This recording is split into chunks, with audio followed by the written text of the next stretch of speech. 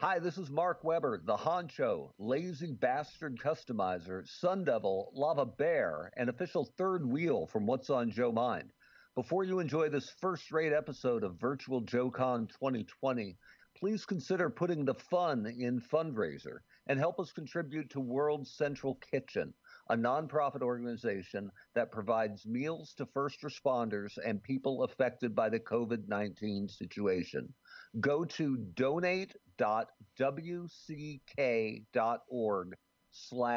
What's on Joe Mind and donate if you can. Every little bit helps, and every bit of your pledge goes directly to the World Central Kitchen.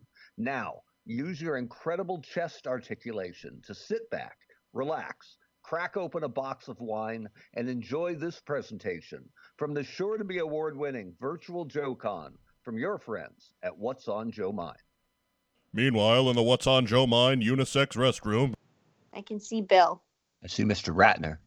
I'm actually in a bathtub. This is just a whole fake, background like Zoom. it's a great shower curtain, that's for sure. Yeah, great.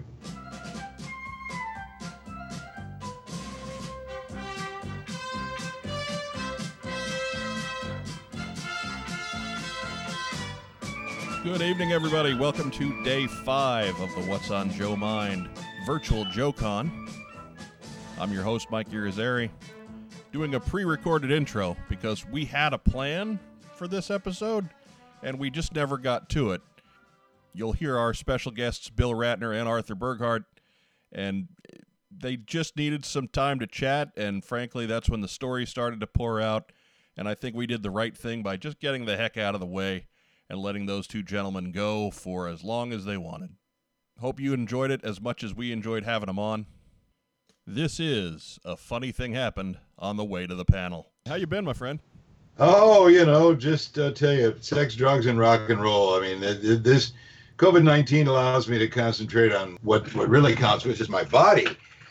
Oh, no, forget it. I didn't know it was that kind of show. I think a lot about my lungs, my kidneys, the afterlife.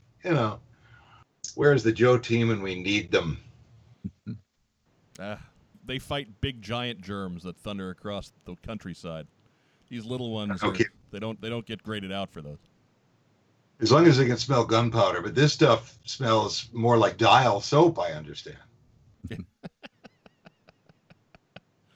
Dries out my skin the same way too, man. Who is on this call? Who is just talking? There was a young woman who was just talking. Bill, that is Joe Colton. She was not a part of the cast the last time you were on our program. Hello, Joe. Hi, how are you, sir? Good. Yeah, are you part of this fabulous enterprise? I am. Mike tricked me into it years ago.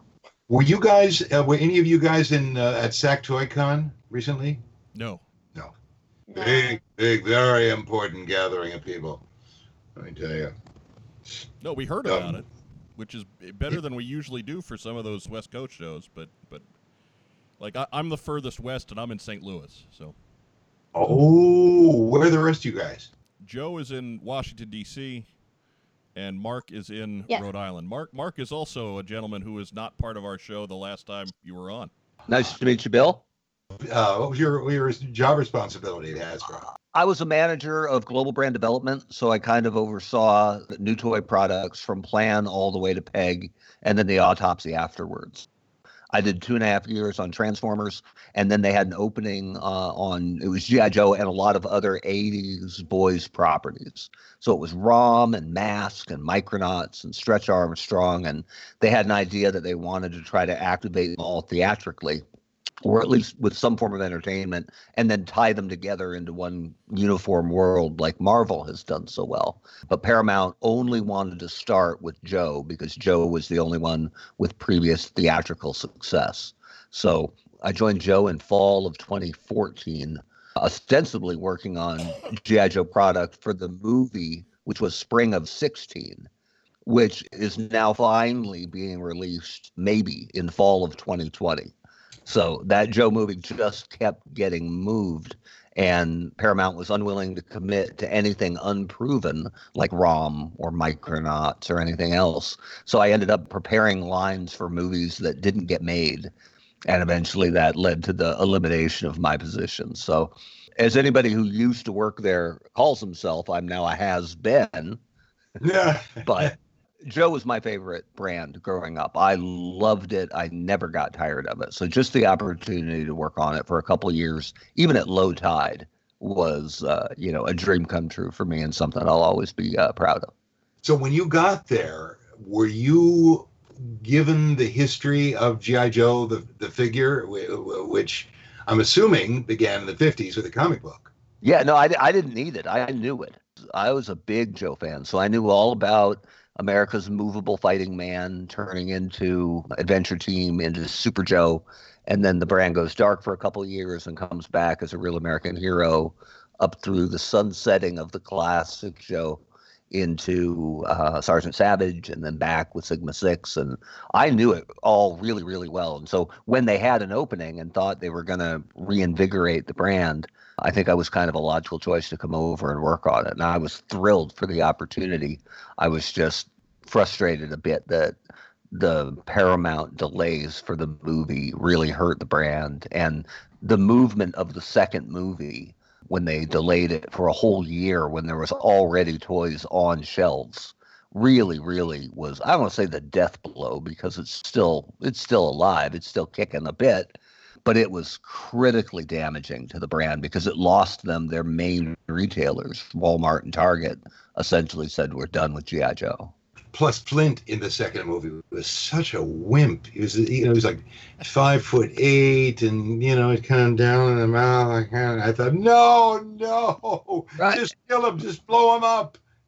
And from a design cue, nothing that was classic Flint. Where's his beret? Where's his shotgun? Where are the shells on his chest? Like I always said, I'm not slavish to anything the way it used to be, but if you're changing it, it should be for a reason other than ignorance, right? So why did Paramount wait so long?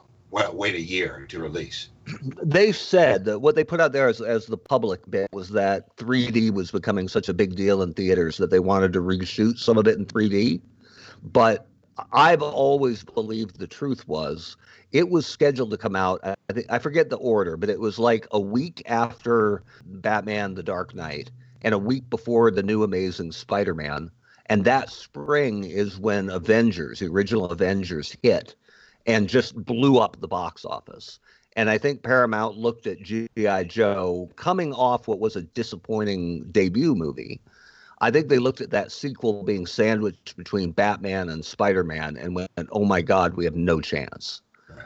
So the reasoning behind moving it out wasn't bad from Paramount's perspective, but from Hasbro's perspective, they had already made the first couple months of toys. They were in their distribution centers and on their shelves. And when the movie didn't come out, not only did they lose all the marketing they had done ahead of time on television, but the collectors pounced like they always do on the new stuff. And then they didn't put any more out for the rest of the year. They just sat on stuff in their distribution centers for a year. And, time and space is money.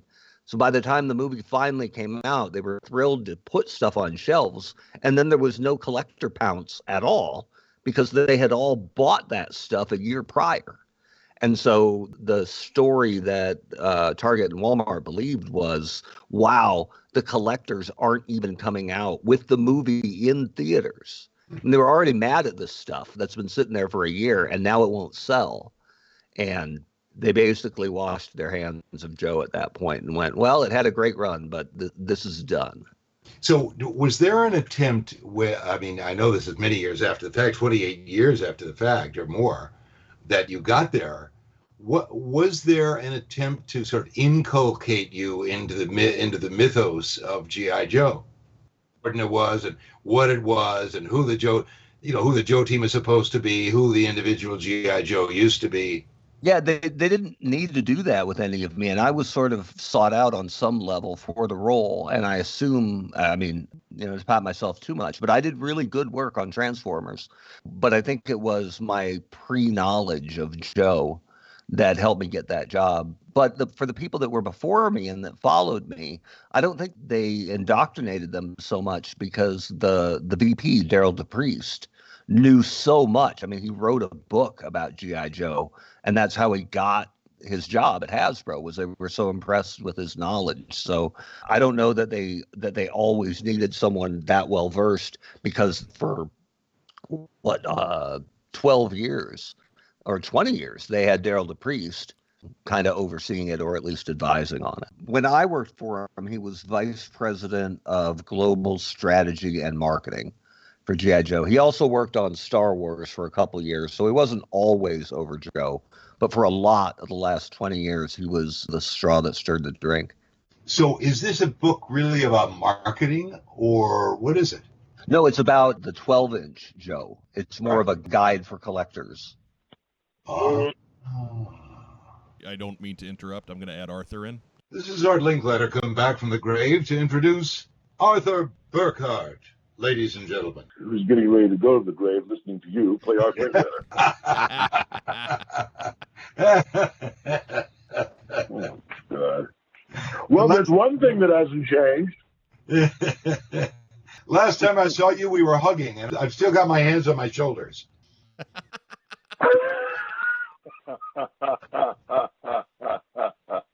I'm sorry, Bill, but you're the wrong gender for me to be hugging. Anyway.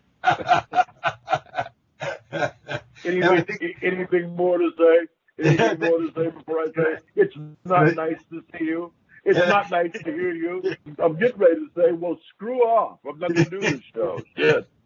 And I think I stole some of your Fritos and took a bite of your tuna fish sandwich as well. But, you know. You did. Well, and you weren't slapped? No, you were looking the other way. You weren't bee-slapped? Forgive me, Joe Dunning. You weren't bee-slapped? Not at all. I try to avoid it at all costs. Yeah. I hear you. Even as we talk, I'm buying the book, G.I. Joe, the complete story of America's favorite man of action. You know, the guy you never talk about was the announcer for G.I. Joe, the little bullet-headed guy from New York who was a network announcer. G.I. Joe, we'll be back after this. Jackson Beck. He was probably 4'7", you know, yeah. He was. With a voice that made him sound as if he was well hung, huh? Jackson Beck. I'm Jackson Beck. I met him at an after meeting in New York. Hello, I'm Jackson Beck. Jackson Beck. Yeah. He was the voice of G.I. Joe. The guitarist? We're talking about the announcer. Yes, I remember that now. Yes. Yeah. I remember looking at his name and going, oh, my God, no, it can't be.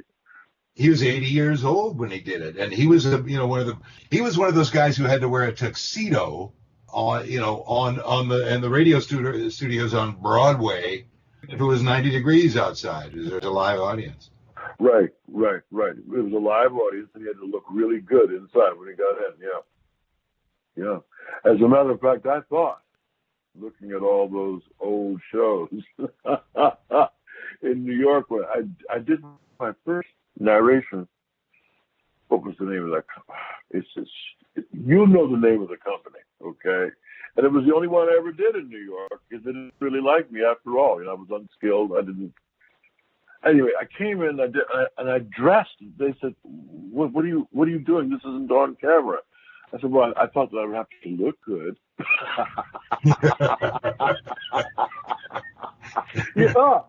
Yeah. So much. Who sent me over there? Oh yeah, it was somebody at William Morris Agency. You already knew you were a voice actor. Yeah. You knew you were an actor deluxe, not a. I'm not a voice actor. Yeah. Neither are you. Hi, I'm a voice actor. I've never said that in my life. I'm just calling you that. I know you didn't. But everybody around us, I keep telling Mike and Joe, is Mr. Weber here? He is. Absolutely. Hello, Arthur. He didn't speak. He's not said a word. Do you know who this is, Bill? We've just met. We were the man who was a brand manager for Hasbro. That we were talking about? Yes. This is Hasbro, bro. Well, yeah, man. I was just interviewing him. I'm writing a book biography, for God's sake. On the side. What? Once upon a time. Nice guy. We can't dump on him. What? Right? Sorry. Well, you'll get to know me better, and then the gloves will come off. Well, if you were a corporate exec over at Hasbro, the gloves came up a lot, I'm sure. Yeah. I think I was right below that exec level. I don't think I wasn't backstabby enough to climb the ladder that high. So I had my own glass ceiling. So what Oh was my God. what was the relationship between Sunbow and Hasbro? Why did Sunbow edge its way into the picture? I don't know that part of it, about why the cartoon eventually got away from Sunbow and went to Deke. But obviously Hasbro was still interested in using animation to push the narrative, as well as Larry's comic. But I don't know the story about that switch. And of course, that was well before my time. Like my Hasbro years were just 2012 to 2017. Well, Arthur, wasn't Sunbow essentially just the physical production company? Hasbro didn't make cartoons, but Sunbow did. Was that the deal? Right. Yeah. Right. I forgot. Not seeing Don Jurwich's name, Bill, Mark, the other day, it straightened my head out. Yes, Don Jurwich was in the original sessions. This is what I understood from Chris. Sunbow was created because there were people over there at Hasbro who wanted to talk to a GI and a decorated veteran like Joe Bacall, okay? And Joe talked to Chris because he knew Chris's work, right? And gave Chris an idea for Cobra Commander's voice. They had the comic book, of course, because it was running, and they had bought rights to that, Hasbro, but they needed someone to create the television arm. Yeah, okay. From what I understand from Chris, that's what happened. Now, they relied upon Chris to get some of the finest talents too there.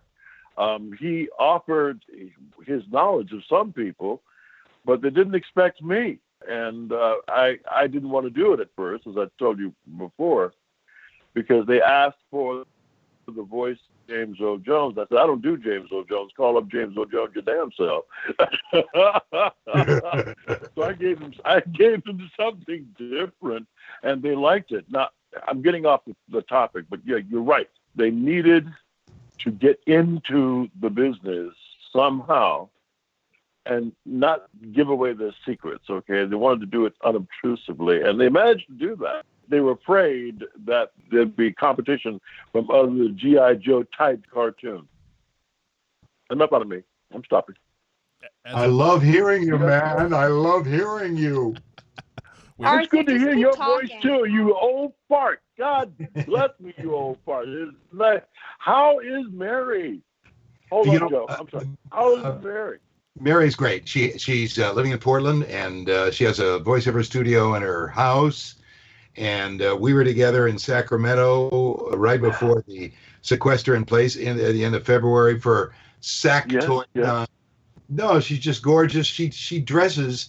She does this military drag thing with boots that really turn me on, and epaulets on her little military jacket, and so she gets a lot of guys very, very wet.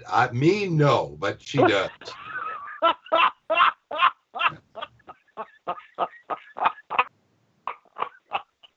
And Wonderful. a few years ago, we did G.I. Joe Con, one of the last ones that Hasbro sponsored. And it was me and her and Larry Hama and a guy who was the marketing manager for Hasbro at the time in the early 80s. And came in from the airport, and here we met in the lobby of the hotel by accident. Mary, Bill, Lady J, Flint, and we hugged and kissed each other.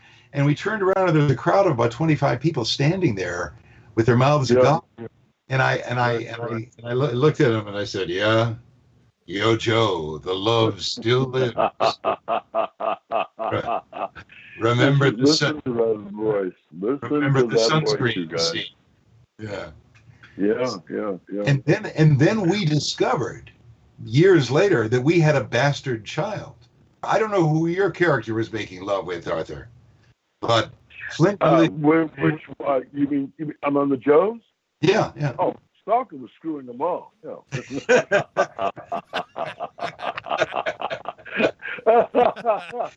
Tell us more. Tell us more. I just love listening to your voice after all these years. You know, it's really, No. Isn't his voice great, guys? It's just great. It's unbelievable. I think the mind stinks when I hear it. I'd rather disguise it doing a rasp or a roar or some, you know. But yours is perfect for. What was that? There are other great voices like that I came across running around auditioning for narration jobs. You know, I never wanted to do this. I loved rocking and shit, but I never wanted to do this. What about as a kid? Didn't you make fun of the rock and roll? Of course, my brother especially loved Andy Devine's show. Remember that? Oh. Now these kids, I remember these kids are too young, Bill. Froggy says, and Froggy says. Right. Kids. My brother did that shit all the time. You know, he'd be the squirrel, Joe Mark, who jumps out of the nets there. What he had. Right. Andy Devine was a great. I guess they'd qualify him as a character actor, right, Bill? Yeah, I don't remember him except for that show. That's all. Western sidekick kind of guy. Oh, okay, yeah. But he was great. He was always flummoxed and yeah. Right. Comic relief. Well, and I cut off Joe, by the way. We cut off Joe. We got to come back to Joe. But I just want to to answer your question. Yes, we did. But that's how I think maybe you too. I had a feeling that Roddy McDowall did too. One of the things that we all did was we imitated the announcers. We couldn't have done the roles, but we imitated the announcers, the characters. I imitated Adolphe Menjou until I realized he was a terrible white racist. Oh, Jesus. Years later, because I like that insouciant elegance. You know? Loved it. So then I went to James Mason. You know? Yeah. Joe, you asked us a question. Mark, I'm sorry, brother. We had to give you some time because, you know, we got some questions for you. Boy, do we ever. So you're on the hot seat, homie. What were you saying, Joe? I cut you off, darling. You should just keep talking. Bill enjoys your voice. Bill's just saying that to flatter me so that I'll fall over my tongue, okay? Flattery goes a long way, sir. Not with me. Are you kidding me? I fall over my tongue all the blessed time. You know, I wrote a poem called Nemo Reductio about my awful ego in the 20th century. Come on, kid. Hey, kid. Hey.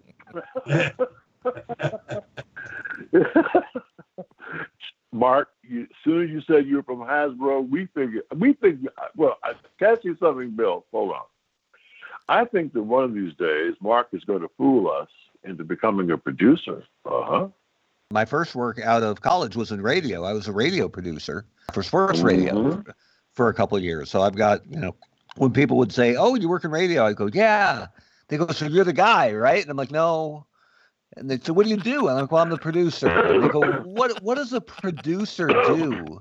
And the best way to get them to understand, I would say, do you watch Frasier? Are you familiar with the show Frasier? Right, they go, "Oh, sure." And I'd say, "Okay, cool. I'm Roz. That's what I do. I'm Roz." And then they go, "Okay, yeah, I get it." Amen. It's the radio well, you guys know, lament. you've got 3 actors here, right here. You got us. Think of something that the 3 of us can do right quick, and quick too, before I pass. My God, I'm older than water, older than dirt. It'll only be a couple years before I'll be back in charge of G.I. Joe, and now I've got your numbers and your emails, so it's all good. Did you hear that, Brother Flint? Yeah.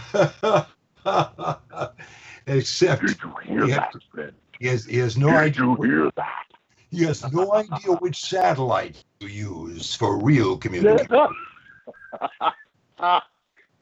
Oh, God. I wrote a PSA, which I performed both roles in. You know, you can write a PSA on these computers, guys, and you can be director, actor, producer, writer, head writer. Arthur, that sounds like 7 paychecks. I think that's a good deal. Bill, come on over to Destro Diehards and sign up, or you tell them they'd love to hear from you, all those kids over there. All right, it's a fanzine on Facebook. They don't allow crap, racism. We don't allow politics or the ugly politics, especially. You know, these kids are into helping each other, but they love Cobra, G.I. Joe. They discuss dioramas and poses and help me, Joe. Poses and action figures. They show off their costumes. Joe has shown off some of her costumes over there, along with other baronesses, right? And we've got some of the most beautiful women in the world coming on there, and Joe is one of them. And you should see some of her work. She's beautiful. She is very beautiful, y'all. Now, I'm saying it. Don't mind saying it, Joe. You're welcome. Thank you. And another thing, she's smart too, y'all. So hey, you know, you put your hands on this lady, you in for a lot of trouble, brothers. A throat punch. And just to be fair, Mike's not half bad either. No, he's got some good Mike's legs. not half bad. Yeah. I do. I got legs and hair, man. Mike legs is and hair. great. Oh God. Oh God. God, it is good hearing your voice, Bill. You still work? Did I see you at the TF on the one in Burbank? I went to the one in Canada. That's when I took a bite of your tuna fish sandwich. But yeah, that was actually very nice. It was Here? nice. Yeah. Oh, that's right. In Burbank. I thought this was years ago when you did that. That was funny. 6 months ago. You know, my God, I hadn't seen Jack Angel and my former agent Arlene Thornton in a long time. Yeah. Did you meet my daughter? No, well, you know what? Yes, for a second, yes. And it was the first time. You were sitting down at the booth, and I came over and said hello. And there's a whole line of us all the way up and down this side of the room. And I believe so. Wow. Yeah. What does she do? I don't know. She's being very sneaky. I think she wants to surprise me with something. I think she's probably working with first responders. What the hell was she thinking? She went to Florida. But I'm talking so damn much. Why are you letting me talk so much, Bill? You used to talk my fool's head off when we were. I'm selling drugs online. I have to focus, Arthur. Nice. But hey, we're partially legal in California, so I hope there are no feds listening. It's the gig economy, Bill. Gotta take care of yourself. That's right.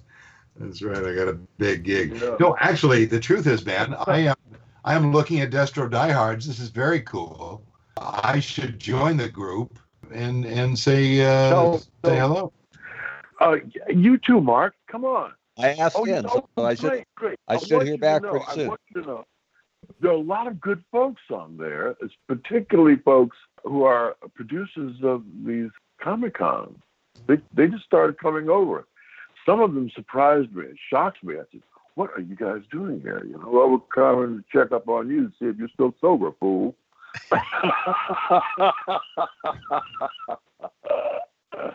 I'm kind of hoping they don't get right back to me, so I can lean on them and go. I happen to know a Scottish laird personally, right? Yes. I don't want to call down the thunder too quick, but I know people. No. Yeah, here's what you say. I am a friend of Destro. Destro sent me. There we go. And then I get the password and the handshake, everything. And Joe will vouch for you. Joe's a member of the Die Hard. The handshake, the password, and a series of inoculations. Right. As a matter, everybody here is a member of the Die Hard. Yeah, I once said something. People got upset. I said about Slaughter that I'll whip you like Hulk Hogan or something like that. You know, as Destro, right? And people took offense to that. I said, I'm only kidding. It's the same stuff that he used to do at the WWE. Come on. Oh God! So I gave that up, and instead, it's when I go on, I talk to the kids about being kind to one another. Can you imagine that, Bill? I've become an old evangelizer of morals and ethics and goodness. Before you got on, I told the story about being at JoeCon, and a guy 40-year-old man comes up to me in the hallway. And I want you to know that you taught me ethics and morality. And I thought that, Billy Graham was behind me and he was talking to him. Yeah. And I said, what do you mean? He said, those PSAs you guys all did for G.I. Joe? I was having a tough time as a kid. And I watched those, and you told me, Jimmy, don't throw that baseball through your sister's window. It could get glass there. And he said, yes. And I thought, really, we can be terrified in our sleep. Mm-hmm. The power of TV. I don't think that Destro did any of the PSAs with G.I. Joe. I don't remember it. The only thing I remember, there are a few of us. I think because your character was essentially dark and evil. Right. They wanted the good guys, but it was one. I was Stalker and Iceberg. Right. Yes, that's right. Yeah. And one of the producer, I don't know if it was Jerwich or somebody, came up to me and just handed me a stack of these things one afternoon during a break at Wally Burr Studio and said, "Here, you're not going to get paid any extra. Just read these damn things." I said, "Well, what are they?" I remember. Wait. I remember that. Yeah. I remember that. He said the parent groups are the PTAs after us. We got to make ourselves look good. We got to Disney-fy it. So. Yes.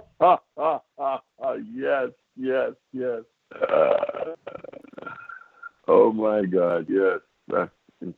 I was telling the kids the last time that we were together, one of the things that's amazed me about this whole Comic Con thing is the vast numbers of people who, like that young man, like that now older man, right, who said, "Thank you for my childhood." They've been saying the exact same, "Thank you for my childhood. Thank you for raising me with things that my mother or father couldn't say to me, and giving me an imagination that this I do not wish to do." Even though there were times when the only heroic figure were the Joes, somehow I enjoyed thinking how I could best a Cobra Commander or a Destro. But thank you for my childhood. And I'm going, what? I never understood any of this until I recalled back I don't know, right. 83, right around the same time we were doing G.I. Joe. I was at the Hotel Del Coronado. We're in Del Coronado, California. Big, beautiful old historic place built in the 19th century, and waiting for a girlfriend to check out. And I went into the gift shop, and it said rent for $2 the audio history of. So I did, and I put the headphones on, and I walked out. It was right by the beach, and I walked on the beach and listening, and I actually started crying listening to the voice. It was the voice of the great Hans Conried. From The Adventures of Rocky and Bullwinkle, the voice of Snidely Whiplash, Dudley Do-Right. Yeah.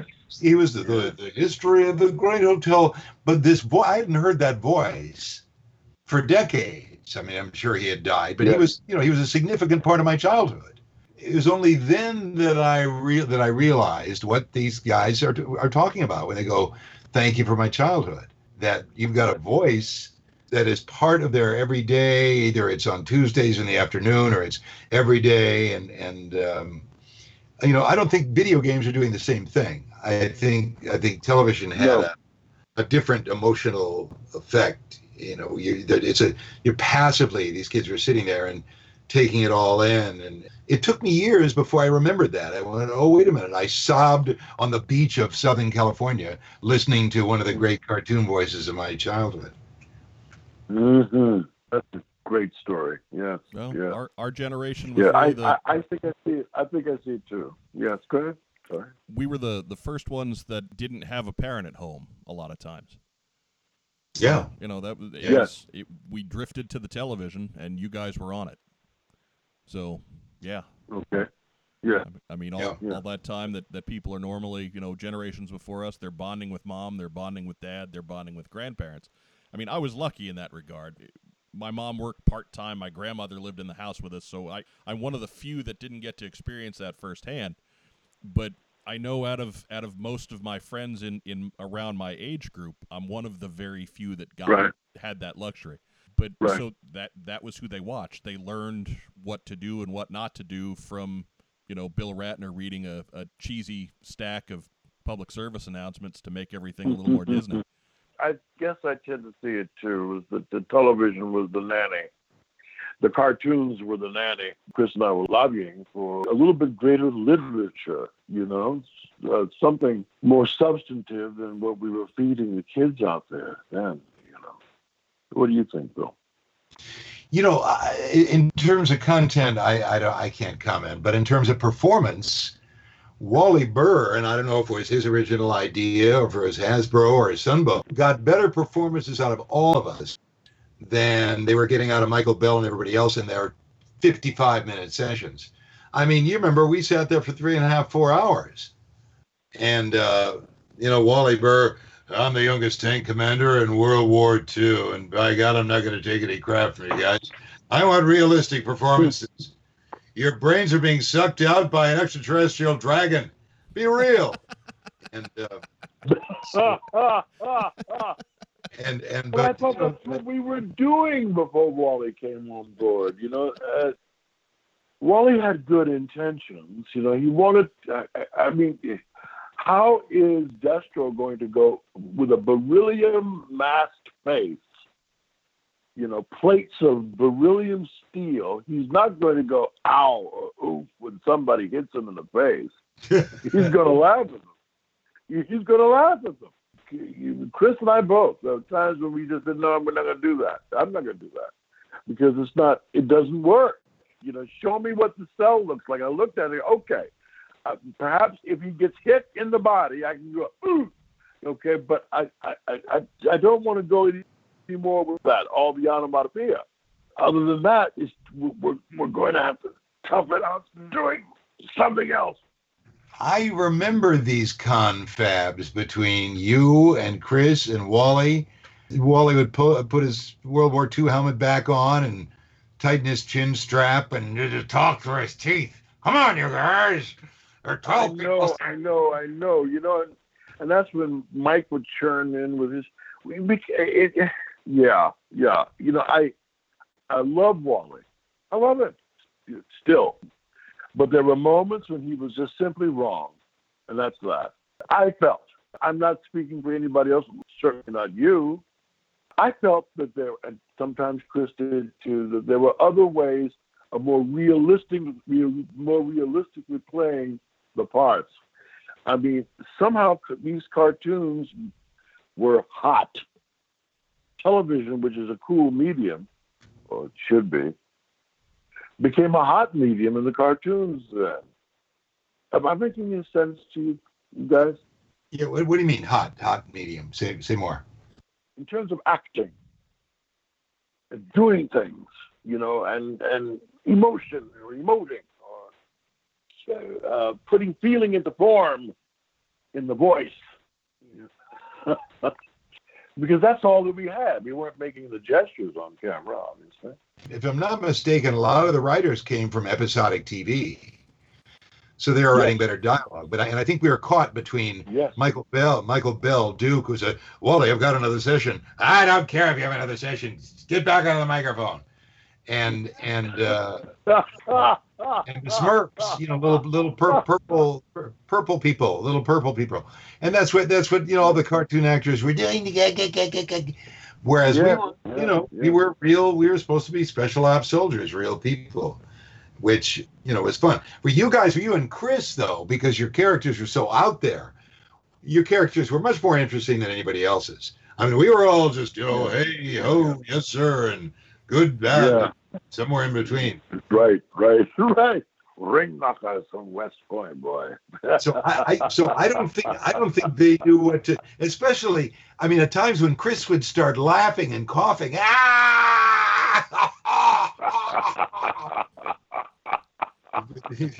maybe it was a little easier playing that kind of insanity, than what you guys. Well, I had to do that too with Iceberg and Stalker over on the other side. I mean, yes, to assume the military bearing and be human and, in your wreck times, or lovey. I had Baroness, and you guys, Lady J and Scarlet, you guys had your ladies over there, and I had this metal face, and I'm supposed to be kissing this woman.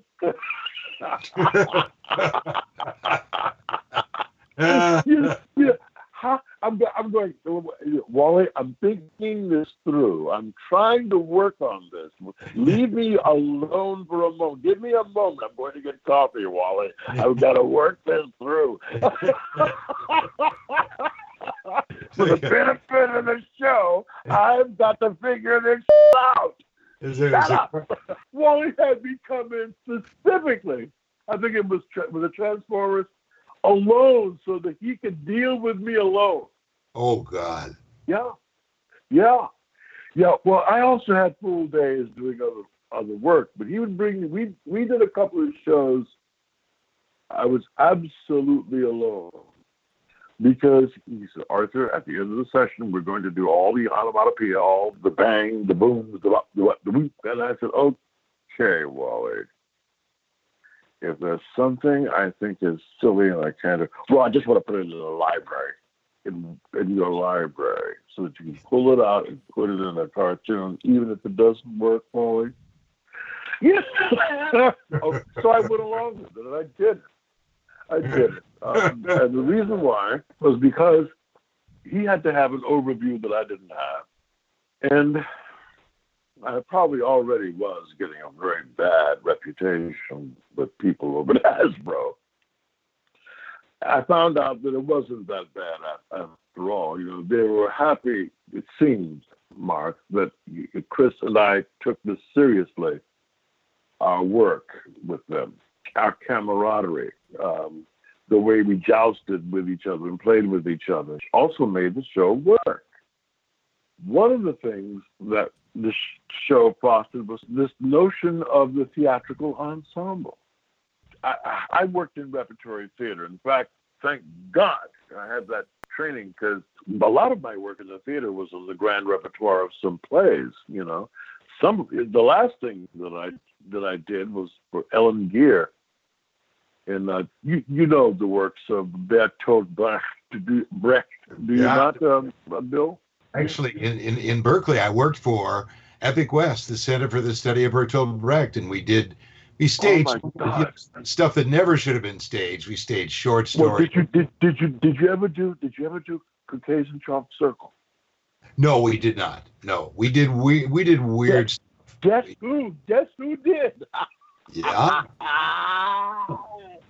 Ellen Geer called me up and said, I always want a black man to direct in Caucasian Chalk Circle when you do it. Out in Topanga? Out in Topanga? Yeah. Being able to work together was terrifically important for the beginning of G.I. Joe. I don't think that if Wally was the director at first, then we might not have been able to forge that feeling of ensemble and of working together and togetherness, to get it going. To rely on it when everything else fails. Am I making sense to anybody? Yeah, it was really a lot of fun. It was a ton of fun. I mean, right. And as the months rolled on, I remember those, the wonderful old character actors from Gunsmoke and the Virginian, and I mean, guys, Chuck McCann, who built the puppet Rudy Kazudi, the great Chuck McCann there. I mean, it was a gallery of rogues. These guys were brought back to life with this show, and here we were as part of the original ensemble. It was a pleasure for me. Those were a great time. I met Chuck McCann years before he came on, and he said, Arthur, wow, boom. Yeah, you're right. You're absolutely right. I'm standing on the head of Hanna-Barbera, and I love this guy, Roddy McDowell. I think I told the kids you kids about it, right? Did I talk to you about Roddy McDowell Yes. before on this show? Okay. Yes. And he's standing there, I didn't know that he was sick at the time, the brother's standing, he's waiting for a ride, pick him up, a limousine maybe. I thought, he said, no, just somebody else, and I congratulated him. I said, when I saw Susan Cleopatra, my father and I talked about your performance. We thought that you were the best in the whole film. He laughed. He said, thank you. I said, yeah, I meant that. I loved what you did. I grew up in an age where we depended upon one another on the stage and the sound stage to make it happen. Yeah. One of my greatest disappointments was in one of those moments with Chuck McCann. Was a TV guy, and I don't think he was a theater guy. TV was his thing, early 50s. And it wasn't theater. It was television. Yeah. Right. Somehow I met him. I don't know how. Yeah. Go ahead. And I was talking about Fearless Fosdick. I don't know what we were talking about with your favorite TV shows as a kid. And Fearless Fosdick, I think that CBS aired something like 9 episodes. And I remember Fearless getting blown away by bad guys. And he would literally in his apartment, he would have had a hot night. Wait, Bill. Yeah. John, back up, Bill. These kids don't know who Fearless Fosdick is, I don't think.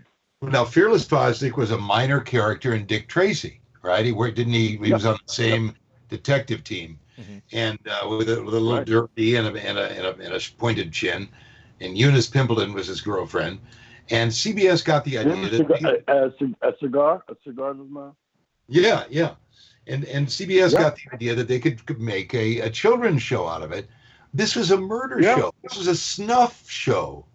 I mean, these were live. These were marionettes.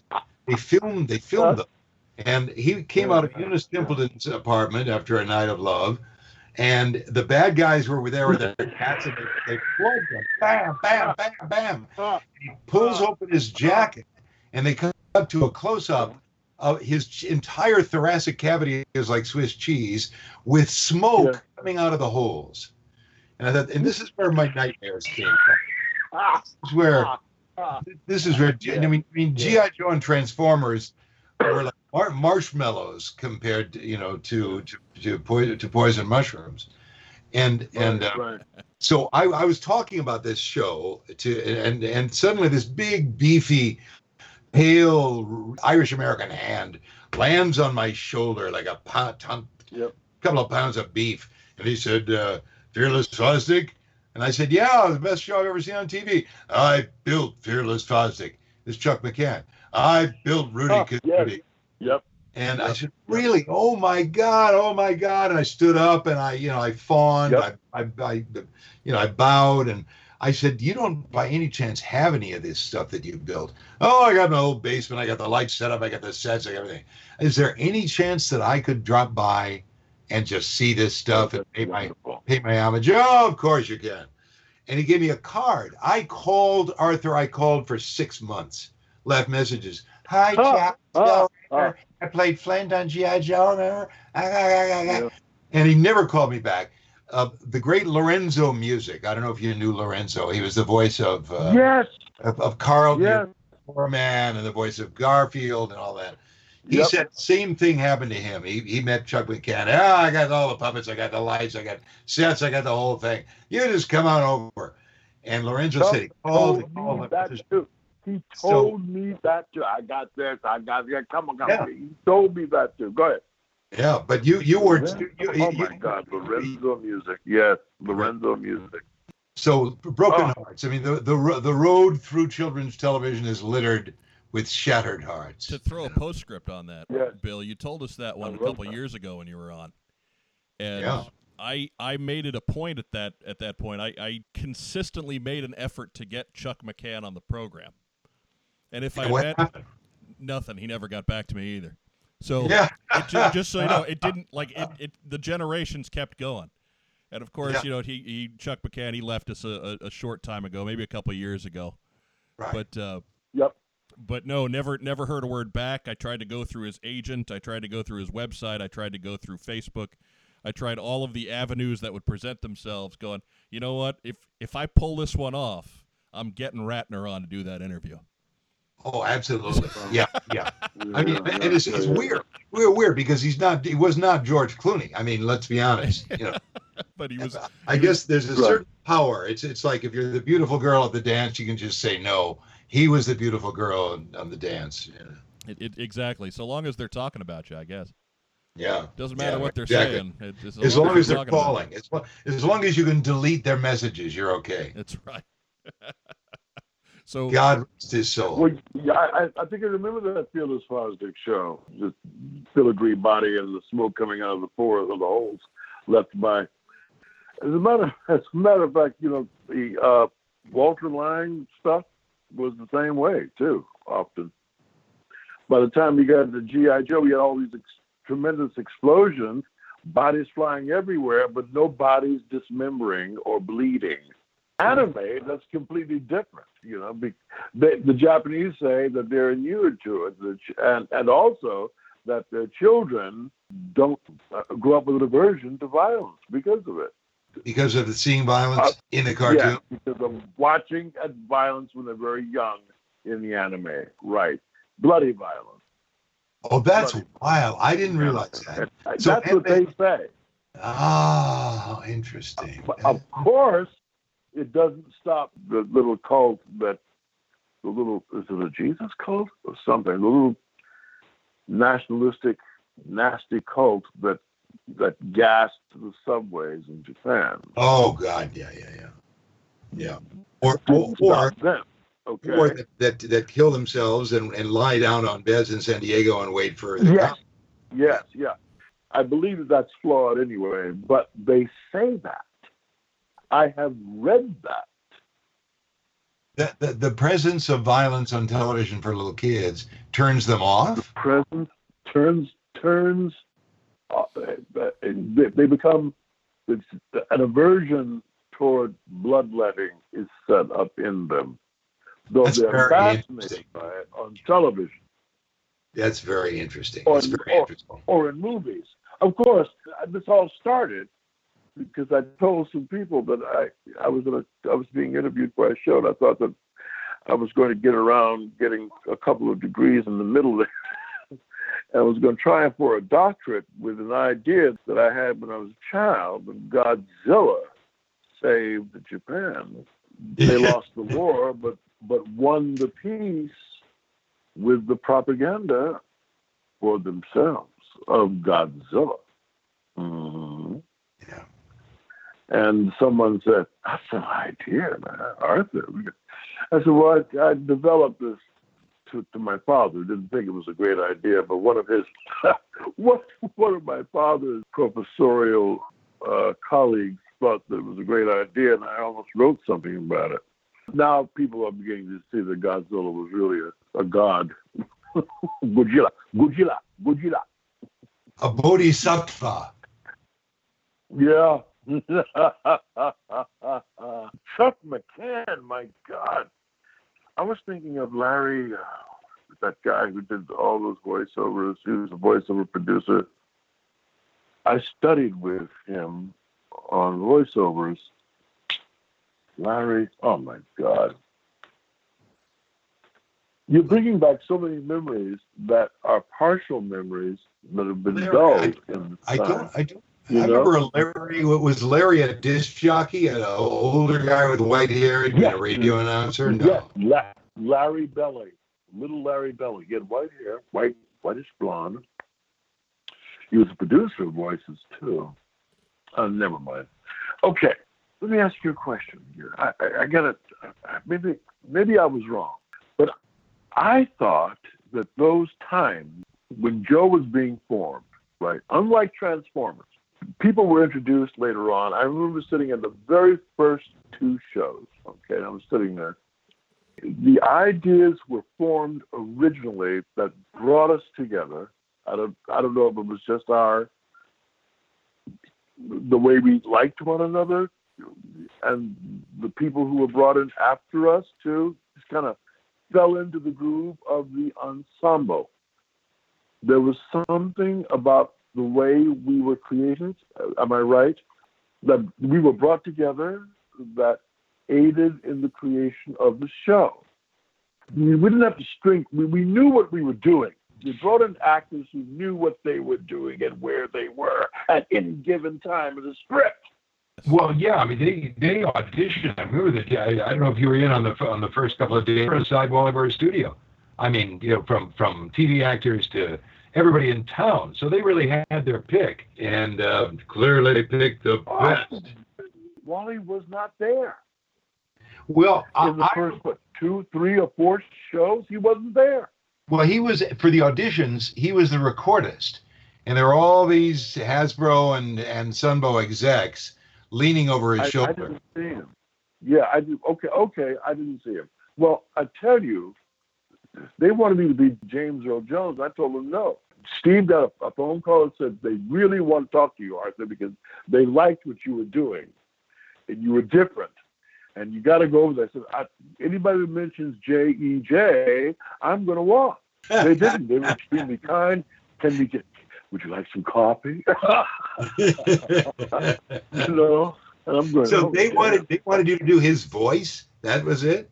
Do his voice. Yes, they thought that they wanted what was Darth Vader. I said, whoa, no. First, give me something of a little bit of the history of this guy, and they did, and it was just a little bit, they hadn't really fleshed it out. I said, well, let me do that. In the meantime, all right, this is what I would like to do with it, and that's what I did. Wally wanted to less gravelize the voice, which I thought was a mistake, and there were reasons why, and I my interpretation.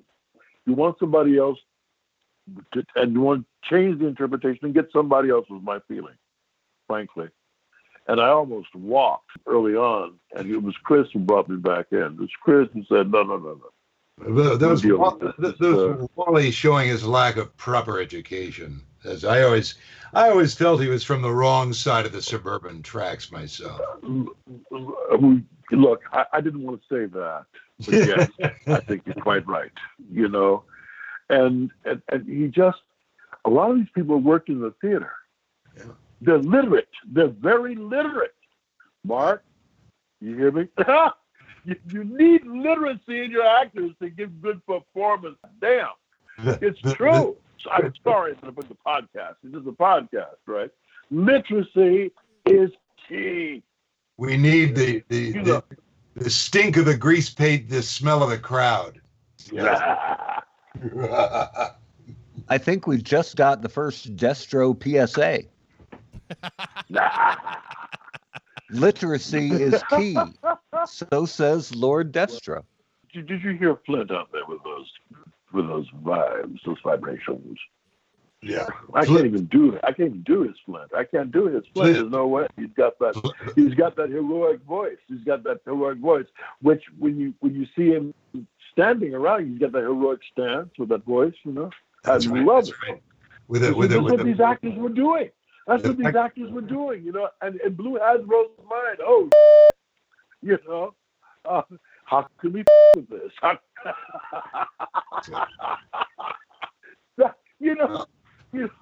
That's why oh God, voice actor. Okay, look. Here we go. You call me a voice actor. Okay. So, did you ever go get a voice actor? You go get a voice actor, hand the script in front of them, and see what they do. Arthur, did you ever work with the great June Foray? No. Oh God, no. But we talked. And you know who else? Is Tinkerbell, and I just met Tinkerbell about 2 years ago. No, June was great. No, I met her, never worked with her. She says American voice actress. So Rocky the Flying Squirrel, Nell Fenwick, Lucifer from Cinderella, Cindy Lou Who, blah, blah, blah. June is not a voice actress. Right. She's a veteran professional actress. She was about a little old lady walked into the voiceover studio in the valley somewhere. Yes. for a political spot for some Democratic candidate. And I thought, oh, it was a nice little old lady's there to see her son work. And then she opened her mouth and she had the voice of like a sexy sophomore in college. It was one of the strangest things I've ever. You know, she had a little cranberry outfit and matching shoes and purse. Yes. And she opened and I just thought, my God, man, this is really something.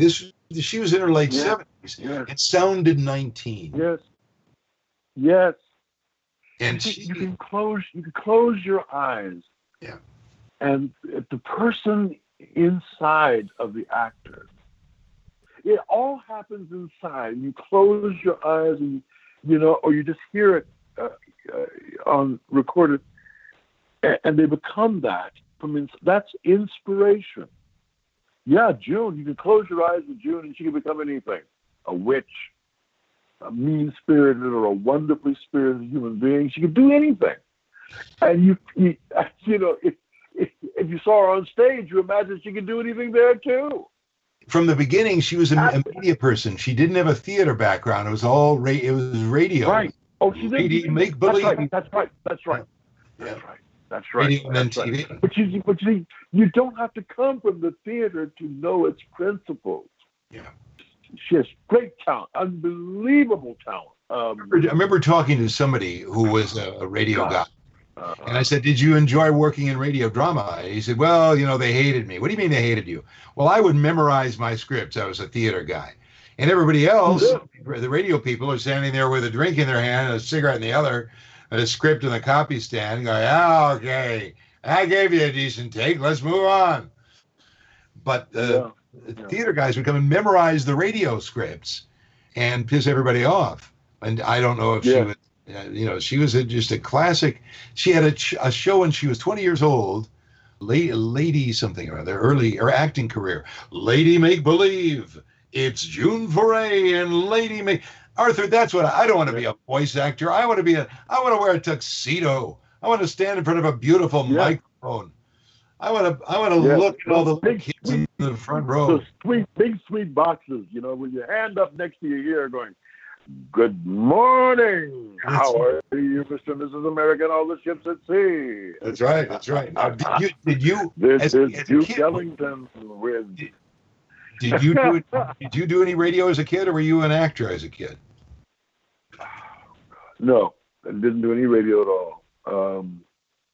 LaRoche McCaffrey McCall, that was the name of that company that had me at 19 in New York trying to do this ad. I couldn't remember their names. Someone at Ashley Stein set me up for that. No, I did plays. I loved radio. I listened to and then of course I saw him, Edward R. Murrow. Yeah. His stories of the Blitz were so beautiful. It was magnificent. I could imagine what was going on because I was doing a lot of reading too. I understood what those young folks were doing with Rocky the Flying Squirrel, because I understood the old jokes that were inside of all their jokes in Rocky and Bullwinkle. Loved it. June Foray. Oh, God. I would have loved to have been there to watch the making of a couple of those shows, or even half of one, Just love it. I grew up with teachers who kept telling me, because I learned by doing, less is best. Frederick Rolfe came to me in New York, and we're going to do a Hamlet, and I want you to be the first player. I want you to come to audition. All right. I read it, and I had somebody throw me a sword. I got the sword, and I went right down and got up. And when I got up, I became, Pythias or whatever that murderer was in Troy, right? Those lines. And suddenly that whole thing of Arthur, less is best became my guide for everything as an actor and all. Yeah. because I was hands-on there and I was screaming, you know, and emoting, and all that. And because when you're on radio, you can't do that. When you're on voiceover, you can't do all that shit. You have to feel it inside. And that's why I liked Destro, because Destro was a cowardly little boy. Everything emanates from that, you know. You're a big, handsome man. You suit your voice. But really, a lot of those guys. I mean, I remember being in the studio. These guys did not fit their voices. I watched a guy in Chicago at a network radio show, Don McNeil, the Don McNeil Hour. This is a big, fat, ugly man with no hair and big, ugly hands. He probably chewed his fingernails. And yet the audience was all women, and they were, you know, many of them were moist in front of them. Right. We had this rich baritone voice. You could talk about anything. And this is how I see myself, although I'm far better looking than Don McNeil, I want to tell you. So what are you writing? What the hell are you writing, sir? Oh, I don't want to talk about it. I'm tired of talking about me. Oh, God. But I just put it into a couple of words, okay? Yeah. I have a couple of major collections of poetry. Oh! And a play. But look, two of the epic poems came out of monologues from the motion picture Mariner that I wrote. And it was based upon Samuel Taylor Coleridge's Rime of the Ancient Mariner.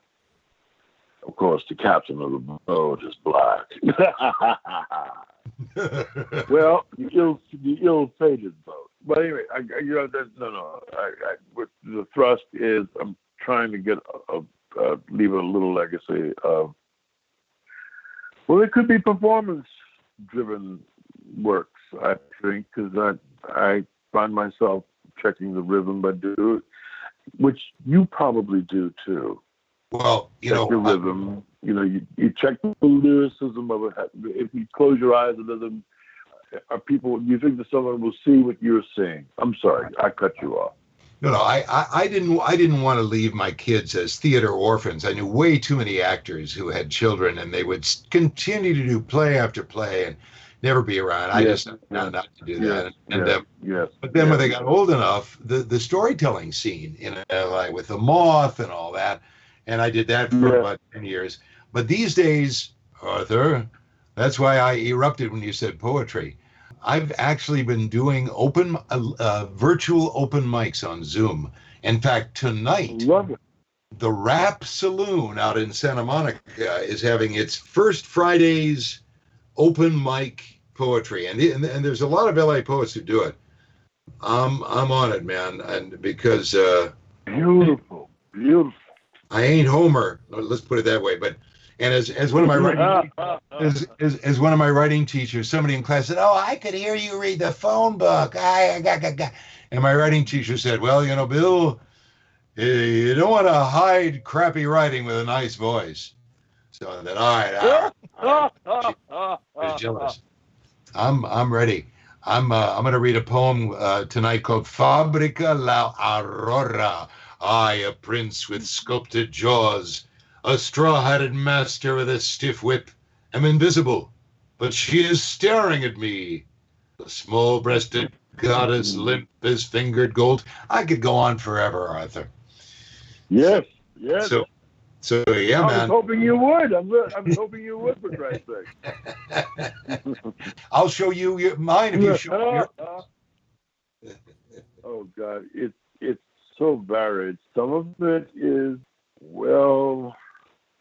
if it's not experiential, then it won't work. If it doesn't have a lyric, if it can't be sung a little bit, then it won't work. If there's no rhythm, then it won't work.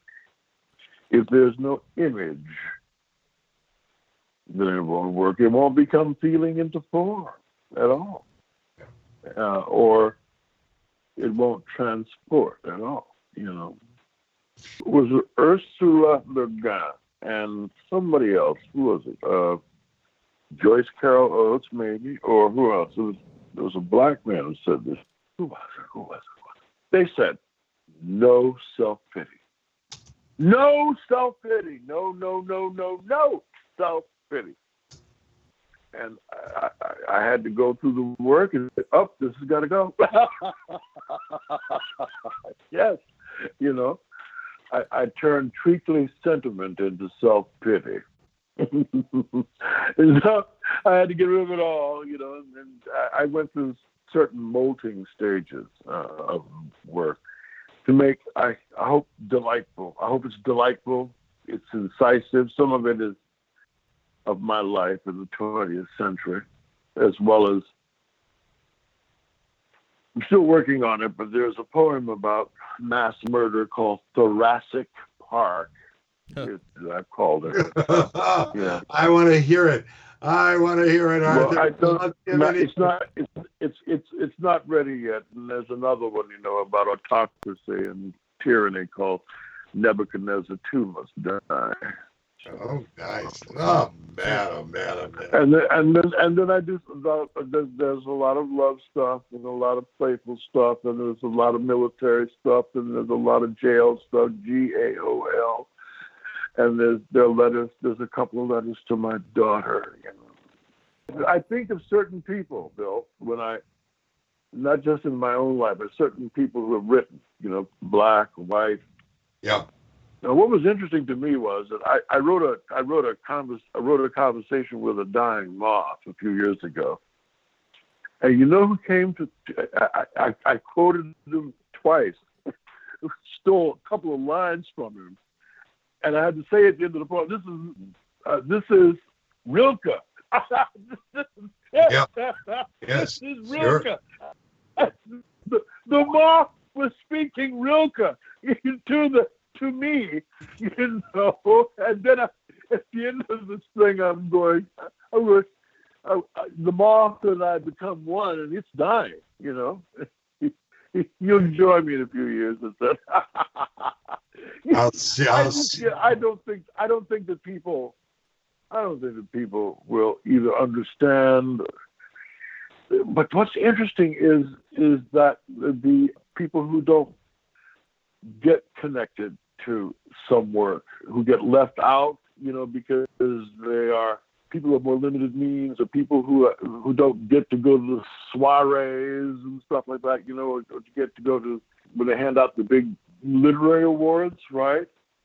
I found these are the people who like my work. I don't talk down to them. I'll see you at the podium, sir. I don't know.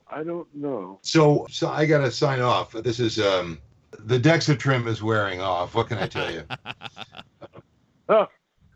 It's so good talking with you, Bill. You too, man. This is great fun, Mr. Irizarry.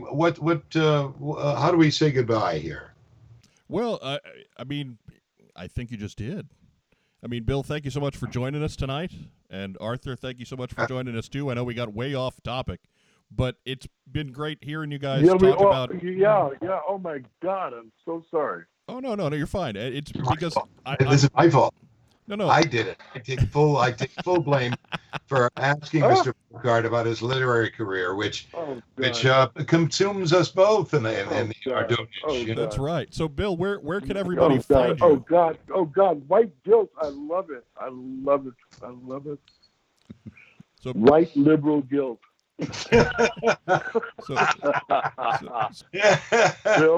Bill, I love you, brother. Thank you. You too, man. This has been great fun.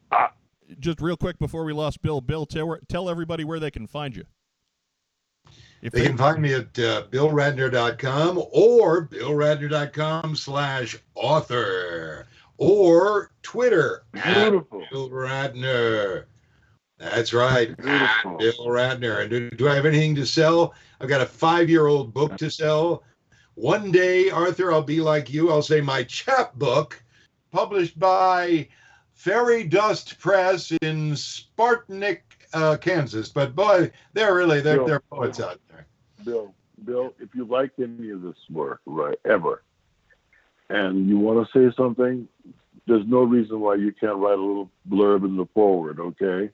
Thank you. Even if it's a little critical, I don't care, because we work together, and we're brothers. We're brothers in Joe.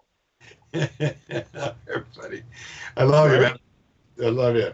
I love you. Thank you so much, Bill. I'm going to stay on with you guys for just a couple more minutes. All right. Thank you, Bill. Thank you, Bill. It's nice meeting you. Thank you, Bill. You guys, this has been great. And you, Walt, Mark, remember, Mark, Joe, Mike, and Arthur at 8:05. This has been great fun, you guys. I'm signing off. Take care. Have a great night, Bill. Have a good night. Thank you. Bye, guys. Goodbye. Oh man, that was a lot of fun. Well, in a few moments, I'm going to go too, but I hope I didn't offend anybody. No, man, you guys are good. You guys, we let you roll because you had stories to swap with one another. You clearly had not spoken in a while, so we didn't want to get in the way. Mark, did you and Joe have questions? Joe, I think I just rolled right over you like a steam shovel or something. That's okay. No, it's not. I just want to say You'll just guys, throw me a hug the next time I get to see you. We'll do lunch. You got it.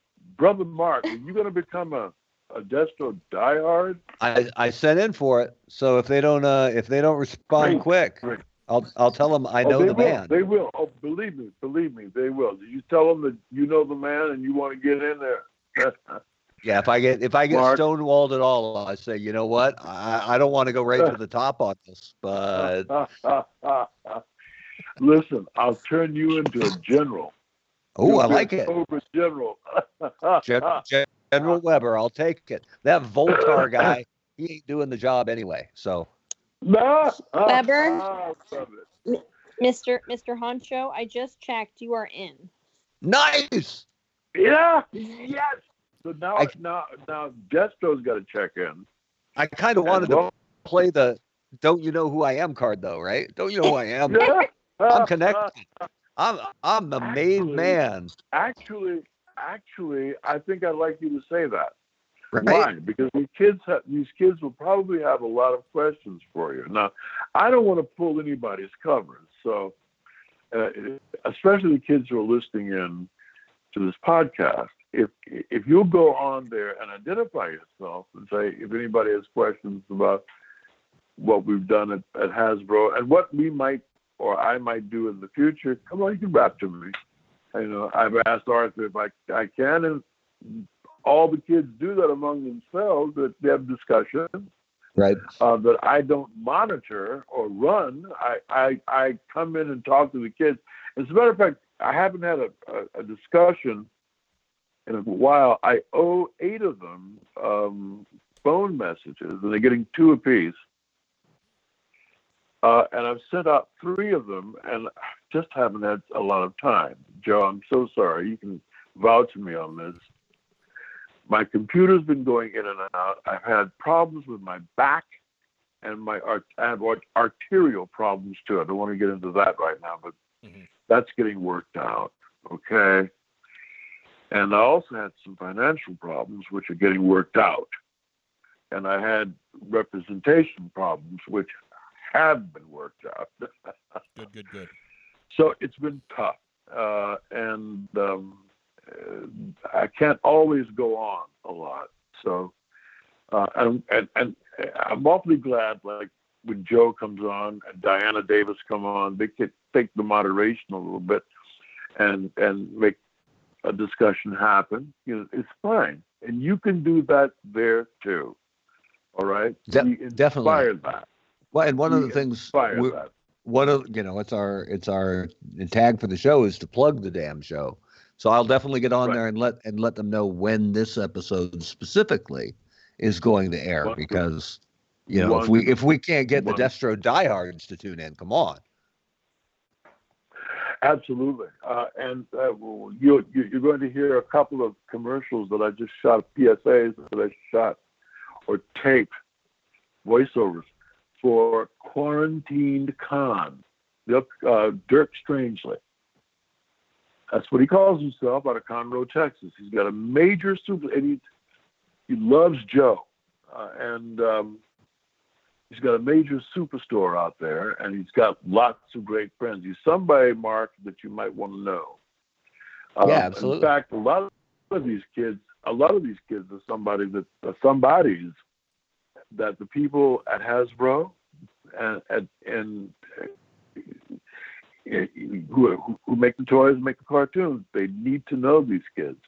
These kids really, literally, are their children are watching their old cartoons. Okay, these people come up to me. I am a Destro lover or a Joe lover for life. God bless you. And thank you for giving me mine and blah blah blah.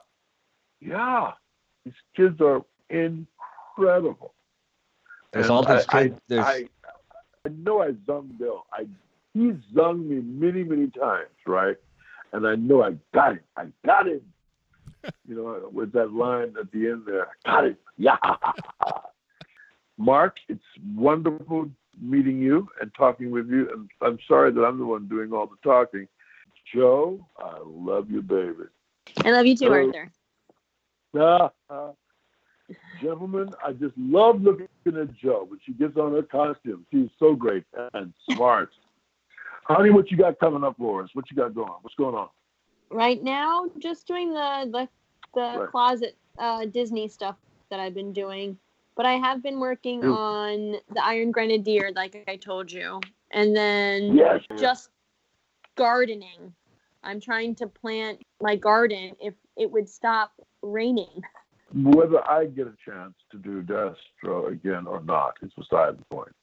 The point is that what we kids tried to do with G.I. Joe from the beginning was both in homage to the original General Infantry Ordinary Joes, as well as to the state of the art about acting in cartoons. Okay? This was important to many of us, as well as making a salary. We loved it. At first I didn't, but then I grew to loving it a lot. And I miss it. And the reason why I didn't do the show in 1989 was because I was in jail for my drinking and driving for many months and running away from the law in 1986 and 87. And I got several months in jail, and I couldn't contest it. And when Joe started up with Deke, Brother Maurice Lamarck, got to do Destro and the other guys, and I lost out. But I did the original shows, and for that I'm very proud and very happy that people have loved them, and I want you to know that. That's all, brother.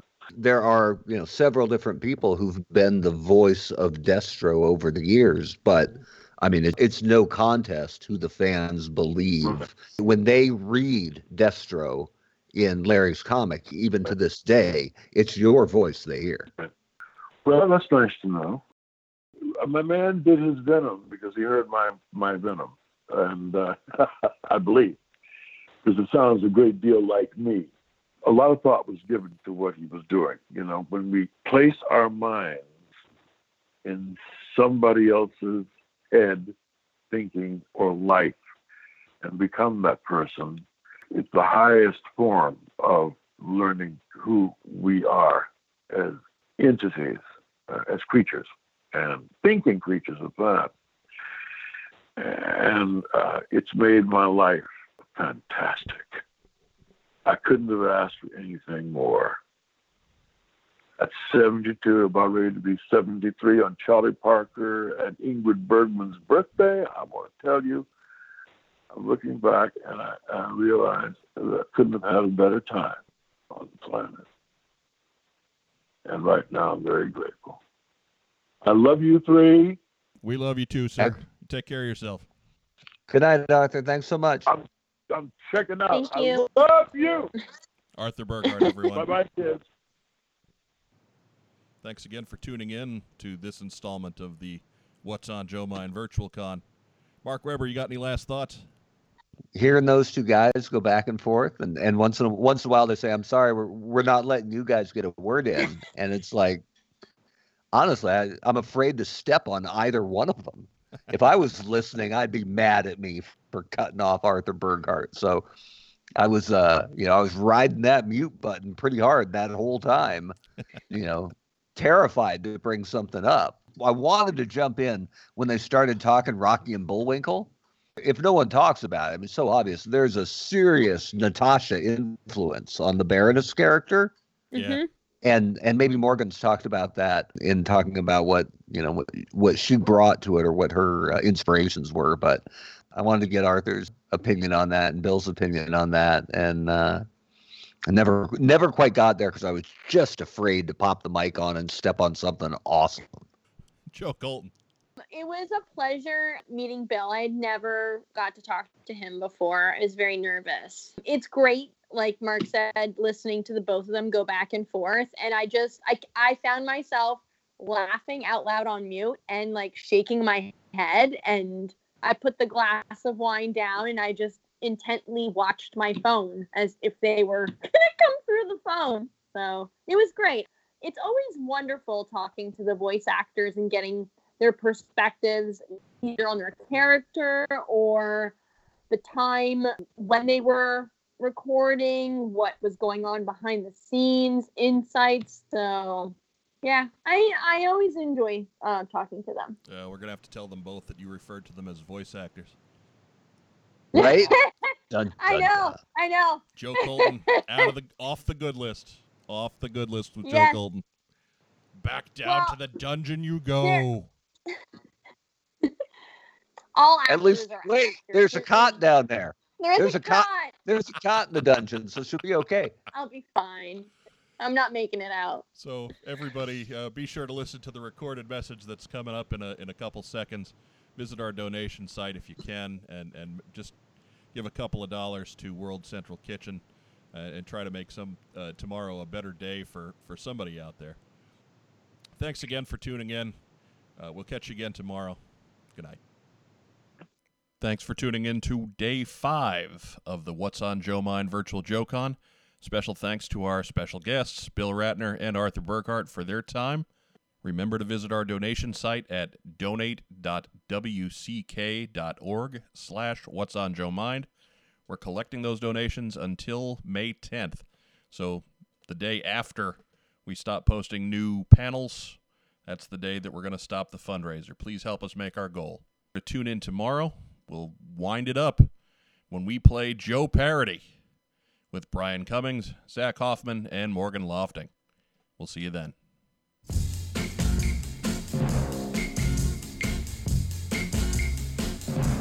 A little bit of soap will wash away your lipstick on my face. But a little bit of soap will never, ever erase the pain in my heart and my eyes as I go through the lonely hills.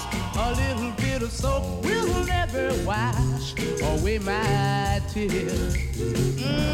A little bit of soap will wash away your powder from my chin. A little bit of soap will never,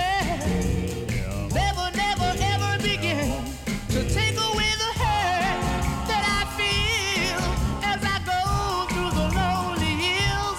A little bit of soap will never wash away my tears.